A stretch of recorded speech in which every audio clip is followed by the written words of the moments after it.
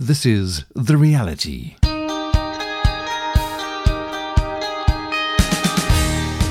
Hello again, welcome to The Reality. My name's Dudley Anderson, really good to be with you once again. The Reality is produced by Sure Reality Media, a half-hour talk show talking about the sure reality of life as found in Jesus Christ. Well, today on The Reality, we're going to be speaking to author, songwriter, broadcaster, and pastor Jarrod Cooper. Jarrod leads a large church in Hull, in England. He uses speech, song, worship, and prophetic ministry in an inspiring and challenging and humorous way to encourage the church to reach up higher into the glory of God. This work has taken him through the UK, Europe, Africa, and the Americas. His main passion is that the glory of the Lord will cover the earth as the waters cover the sea.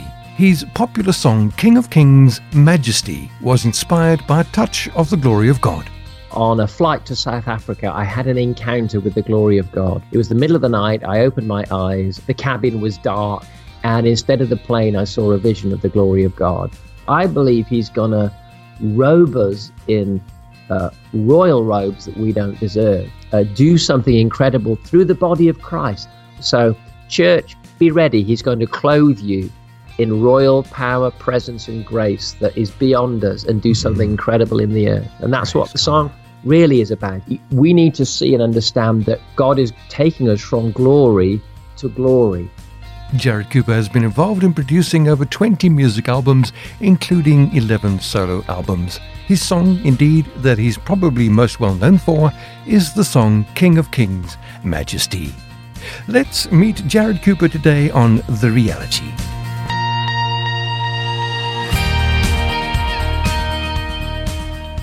Well, on Skype today, speaking to Jarrod Cooper. Really good to have you today, Jarrod. Thank you so much for joining us. We're going to be talking about your life and ministry, and indeed, if I may be so bold as saying, one of the elements of your ministry you're pretty well known for is that wonderful song, King of Kings and Majesty, one of my favorites.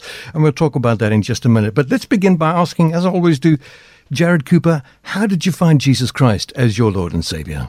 Wow. Well, I was born in 1970 and in Newport, South Wales. And from about 10 days old, I would go to church, taken obviously by my parents, up to 5 meetings on a Sunday sometimes, you know. Wow. We were that dedicated family that went to everything that moved. And it was a traditional Pentecostal church, you know, piano on one side of the stage, organ on the other, and a wonderful orator of a pastor who led Assemblies of God in Great Britain at the time. And I remember it must have been about 6 or 7 years old, because when I was 7, we went to live in Gibraltar. My parents were missionaries, and this happened just before that. So I would have been about 6 or 7. And Terry Law, who's an American worship leader and teacher and pastor, who started what would now we'd call one of the very first worship bands with things like drums in it that we were all wondering whether they were of the devil or not at the time. Yeah. And they turned up to the church, and I vividly remember they must have said to all the children, you can gather around the stage and sit on the steps of the stage while the band led worship and sang in ways that were just radical to us hymn-singing Pentecostals who sang the occasional Holy Spirit chorus and things like that, but music like this that was verging on pop-sounding worship was just radical to us. Anyway, I sat on the front step of the stage, and I vividly remember while worship was being led and people were singing, hundreds of them throughout the auditorium, it was as though the presence of God moved into the room, and this little 6 or 7-year-old lad felt the electricity of the presence of God for the first time. And I knew, even though I couldn't articulate it in that moment, God wasn't a song, he wasn't a church service, he wasn't a moral code, God wasn't a book that we read. God was a person who just turned up in that atmosphere of worship and introduced himself to me. And very soon afterwards, I vividly remember kneeling down by a rocking chair with my mum at home and giving my life to Jesus. And that began this adventure of getting to know God, the person, not a religion, but God himself. Oh, wow. Lovely story. Amazing. That would have been Living Sound, am I correct? It was Living Sound, Wow. absolutely. Terry Law, I believe he's recently passed away. That's very sad. I mean, what a remarkable impact that Amazing man has man. had Yeah, I on met the him. world scene. I met him once. Amazing guy. Praise God. That's amazing, Jarrod. Thank you so much. And so you gave your life to Jesus at an early age. Were you playing music at an early age? I guess music for me probably started some years later, probably a little bit before 10 years old. My dad taught me my first guitar chords, and I just seemed to take to it, really. I mean, it just made sense to me. When you find something that you're gifted at, I mean, if you look at someone who really can cook or really can sing or really can be hospitable, there's many gifts in the world, and the rest of us look at people and go, wow, that's almost superhuman. You just seem to exude hospitality, let's say, so naturally. As an introvert, I find that amazing. But my thing really was music. I found it very natural and very easy. And in fact, I started guitar at a little under 10 and learned to play and was, in various roles within the worship team, even as a child, supporting in the small church that we were in Gibraltar by this time, playing. But then one remarkable story was we were on holiday. We'd come back to England and we were on holiday in a church that I still know to this day down in Winchcombe in the United Kingdom. And all the family, we were meeting with a family who were a group of friends of ours staying in their home while we visited England. And so there was a lot of people in the house, maybe 8 or 10 of us in the house. And there was a moment when everybody was in the living room except for me. I'd gone to the study and I was sat in the kind of study stroke dining room that had a piano in it. And I just looked at the piano and it just made sense to me. And I started to play it. I just started to play chords and play tunes, and I could instantly play. And everybody in the living room looked at each other going, who's playing the piano? And they looked around the room and everybody that could play was in the room. And then they all walked through and went, what's going on? What are you doing? It just made sense. It's the only way I could describe it. That doesn't mean I didn't have to work very hard, to continue to practice that and develop it. But it just made sense to my young mind. And so music came very naturally to me. And it was probably the greatest expression of my relationship with God was found in and around music. And then I would say, even as a teenager, music really kept me in church, music in and around the youth group and in and around the worship team. And I'd say to churches everywhere, get your young people, your creatives busy. Don't make them just sit through meeting after meeting. Get them involved, because we are all wired to not just have intimacy with God. We're all wired to have responsibility that comes out of that intimacy. And that's what really grows our relationship with God. So we really don't want to have people just sat in meetings, do we? And so I was allowed to be involved. And that really took me through my teenage rebellious years so beautifully that I still had this one strong connection with God. And it was through music. That's amazing. You're one of those musicians. I am a musician. I play guitar. But you're one of those musicians we love to hate, multi-instrumentalists. Bless you. Yes, a little bit. But here's the other thing. I can't read music at all. So I just listen and copy, or it comes out it's all very spontaneous to me. I'm probably something of a you might even say a jazz worship leader. If jazz means spontaneous, and let's do whatever I think we should do. Yes. So I really wish I had disciplined myself to learn to read music. It would have been wiser, really. Fantastic. Well, let's stop for a minute then at that lovely song, King of Kings and Majesty. When did you write that, Jarrod? That was written in 1996. I had been in ministry about 6 years at that time. So I was 26 years old, and I was a full-time worship leader. And I'd just become itinerant after working at a Bible school in ministry for about 5 years. And I was beginning to travel the world and lead worship at various events in different places around the world.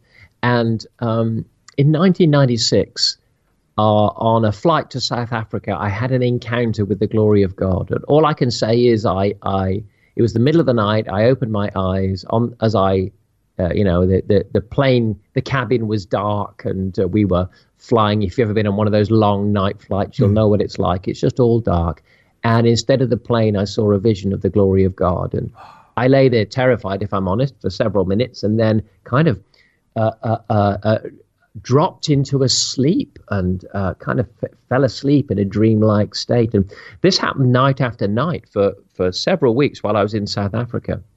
And the glory of God just seemed to roll into the services as I traveled around South Africa. Times when you just couldn't get to preach, times when I could hardly play a note. The entire congregation was just falling on their faces under the presence of God. It was as though God was saying, I don't really need you to minister that much. A little bit like 2 Chronicles 5 when the priests couldn't perform their service because God's glory had turned up. So I went through a time like this, and at the same time, God began to give me visions of the United Kingdom and revival and the glory of God hitting our streets and miracles and signs and wonders and a real, what the Bible might call a revival or a harvest time or a reformation, something of God's power, presence, and principles really coming to the fore in society once again. So whatever tag you give that listener, wherever you are, because we all call it different things, that sense of so much more of God turning up and we decrease and he increases. And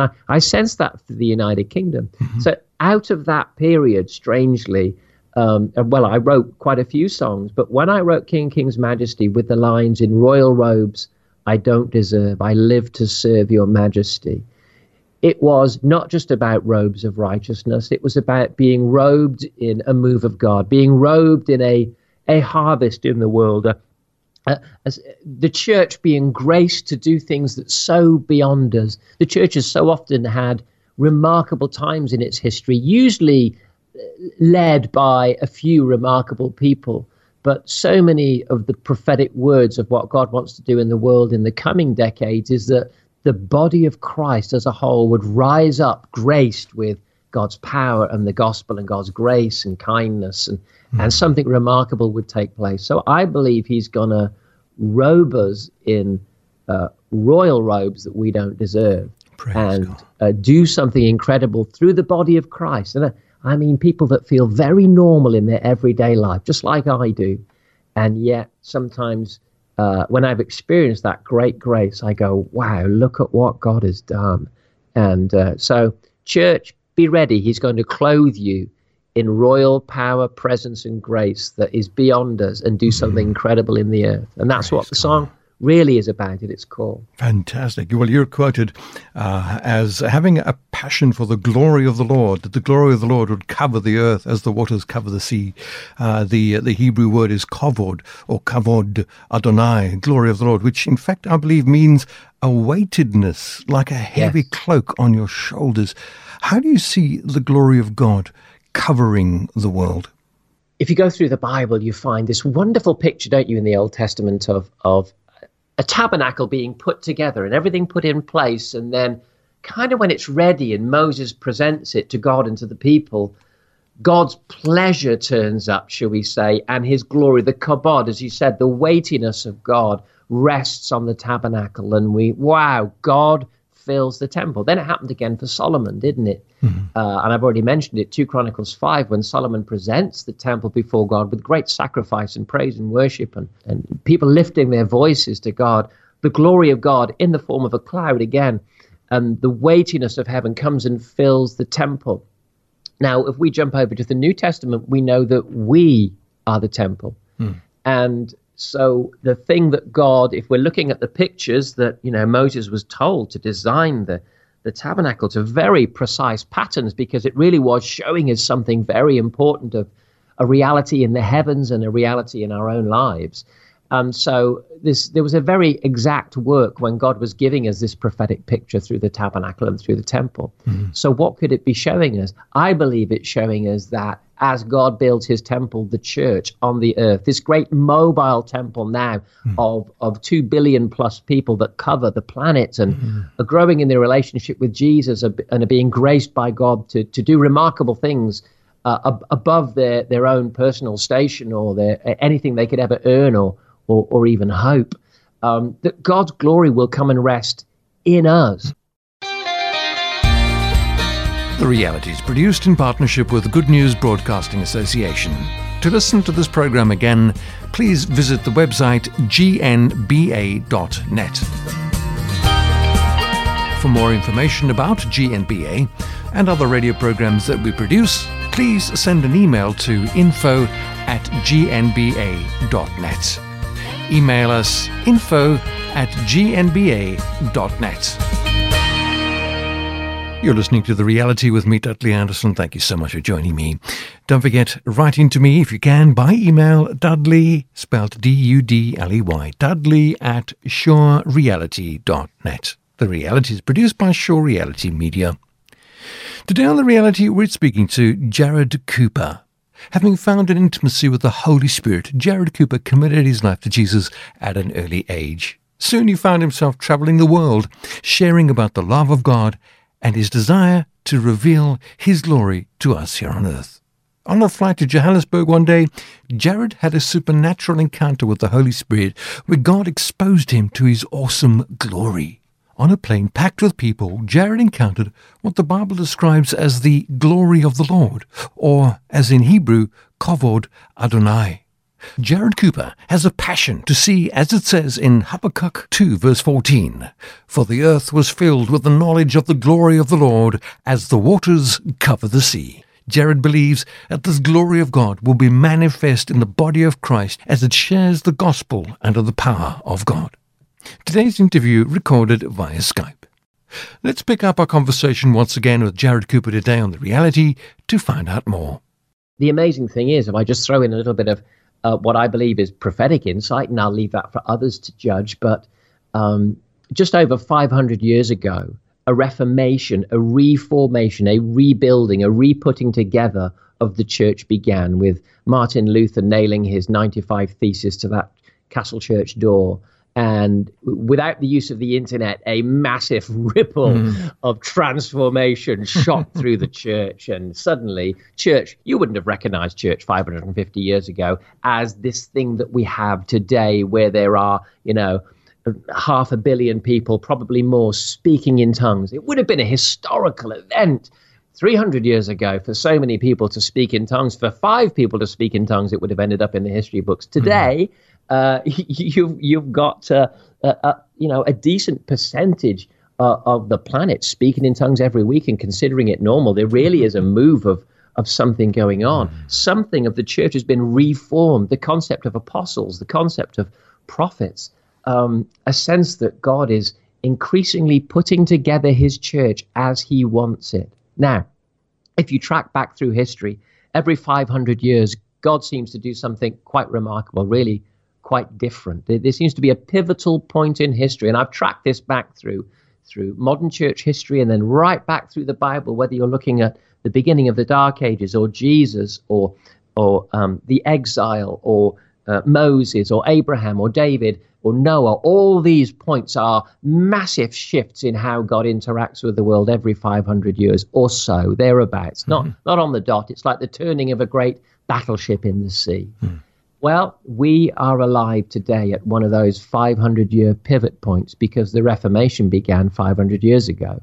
And I believe one of the great reformations underway right now is the restoration of the apostle in the earth, which is the church is built on the foundation of apostles and prophets. And the apostles, in a servant-like, Christ-like manner, are the senior of the positions of authority that God puts into place, all in no sense of abuse or throwing our weight around. Leadership really is servanthood. And so the sooner we get that, it helps us to see clearly.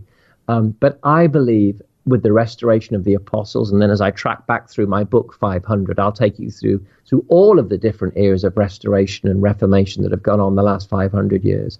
I believe we're at a point where God is saying the temple, though not perfect, is ready for an infilling of his glory, which means by his grace, ordinary men and women and children in the church around the globe, I believe, are beginning to experience greater glory than ever before. let me give you a little bit of evidence for that. Right now around the world, more people are being raised from the dead than ever in church history. I've got a friend whose church has a resurrection team. One church in the States has seen 9 people raised from the dead. I mean, there really are some remarkable stories of things happening around the world as God's glory just begins to increase on the church. And we begin to see signs that something is taking place. I was privileged to be with Reinhard Bonnke in the year 2000 when he did his Millennium Crusade in Lagos, Nigeria, his biggest ever crusade. And I stood on the platform that week as he led, I think it was over 3 million people to the Lord in 5 days. One particular evening, I believe it was the last night, over 1 million came to Christ in one evening. That is, let's put it in context, 10 Welsh revivals in one evening, numerically. So we need to see and understand that God is taking us from glory to glory. And if we submit to him, if we stay in repentance and humility, stay close to Jesus, carry on dealing with our issues and our foibles and our envies and our pride, and stick close to him, we are going to find waves of glory increase on the earth. We're going to find, and I've been through it, some moves of God where, well, we had a move a few years ago, about 9 years ago now, and it lasted for 3 or 4 years, where lots of 15-year-olds on the streets of Hull were opening up dozens and dozens of deaf ears. They were taking crutches off people. They were running around the streets as they left their crutches in Zimmer frames behind. Wow. Remarkable moves of God through children and through teenagers. And we're seeing waves of this, and that's what it is. The glory of God is God made visible. God who's so often in the background, leaping into the foreground through a sign, a wonder, a miracle, a revelation, a cloud of glory, a voice like a trumpet, all kinds of things, encounters, and then his love expressed through healings and miracles. And we're just seeing that increase in waves by the grace of God. And that's what I believe is going to continue to increase happening on the earth. Praise God. As God fills his temple with glory. As he fills his temple with his glory. Amen. Wonderful stuff, Jarrod. Thank you so much for sharing that with us. And that leads me to the next thought. You started out your work and your ministry as a worship leader, but now you are in a position of leading a church apostolically and pastorally. Tell us a little bit about your church and how it formed. So, Revive Church is... it was an Assemblies of God church. It's actually nearly a 100-year-old church. And I've been in and around the church here in Hull, which is in northern England, which is the home of William Wilberforce, who fought for the end of slavery and did so well several hundred years ago. And so I was privileged. I've been an itinerant since 1990 for 15 years. And then 15 years ago, I was privileged to be able to take on the leadership and serve the church at Revive Church. And in that time, we've kind of grown locations across the region. But quite classically, you'll find this around the world, where worship leaders take on a church. They lead it like a worship leader very often. In other words, there's a very high value on praise and worship and presence and prayer and prophetic things and stuff like that. And so I say to them, bless them, I say, you're not a normal regiment, you are the SAS. So we're here for an adventure. We're not here to have nice, tidy little sermons and hide in our 4 walls and, play at church. We're here to get out there, have adventures. I'm always trying to empty my church. I'm trying to send them on mission. I'm trying to get them to start new churches, to go away with all that they've learned, to go do something with it in the earth. And we've got some incredible stuff happening around the world, transforming law, stopping the trafficking of children, educating some of the poorest children in Colombia and turning them from the real difficult edges of the land. Now they're becoming pastors and missionaries and surgeons and politicians. If we get out, stumbling though we are, and we go with all that we can at what God has given us, I find that God will do incredible things. So all I really try to do with our church, and sometimes I feel like we do it well, and other times I feel like we got so much more to go. It all goes wrong. because that's real church life, right? No church is as good as its website. But all I really try to do is create an environment where people will meet God, because I know when they meet God, like Isaiah, they will hear in the very atmosphere, whom can I send? Whom will go for me? Amen. So if I can have a ministry of reconciliation and help people not meet church or Jarrod, but truly meet God, I know he will give them an assignment that will transform them and potentially the world forever. Fantastic. Praise God. And Jarrod, you're married to Victoria. You have children, yes? I have a son called Zachary, yes. That's amazing. And they're involved in the church with you? They are. So Zach is he's 11 years old. So, he's a classic 11-year-old in church, in and around. He's just joined the youth group now, come out of Sunday school and all that kind of thing. He's creative, musical, wants to write, film scores. So he's full of ideas and like most kids these days, so much better at the technology than I am. So he already knows how to use a lot of things on my laptop better than I do. That's Praise classic, God. isn't it? And then Vicky, my wife, her background is in dance. She danced on the West End. She plays the violin. Wow. Very creative. And in fact, what the main thing that she does these days.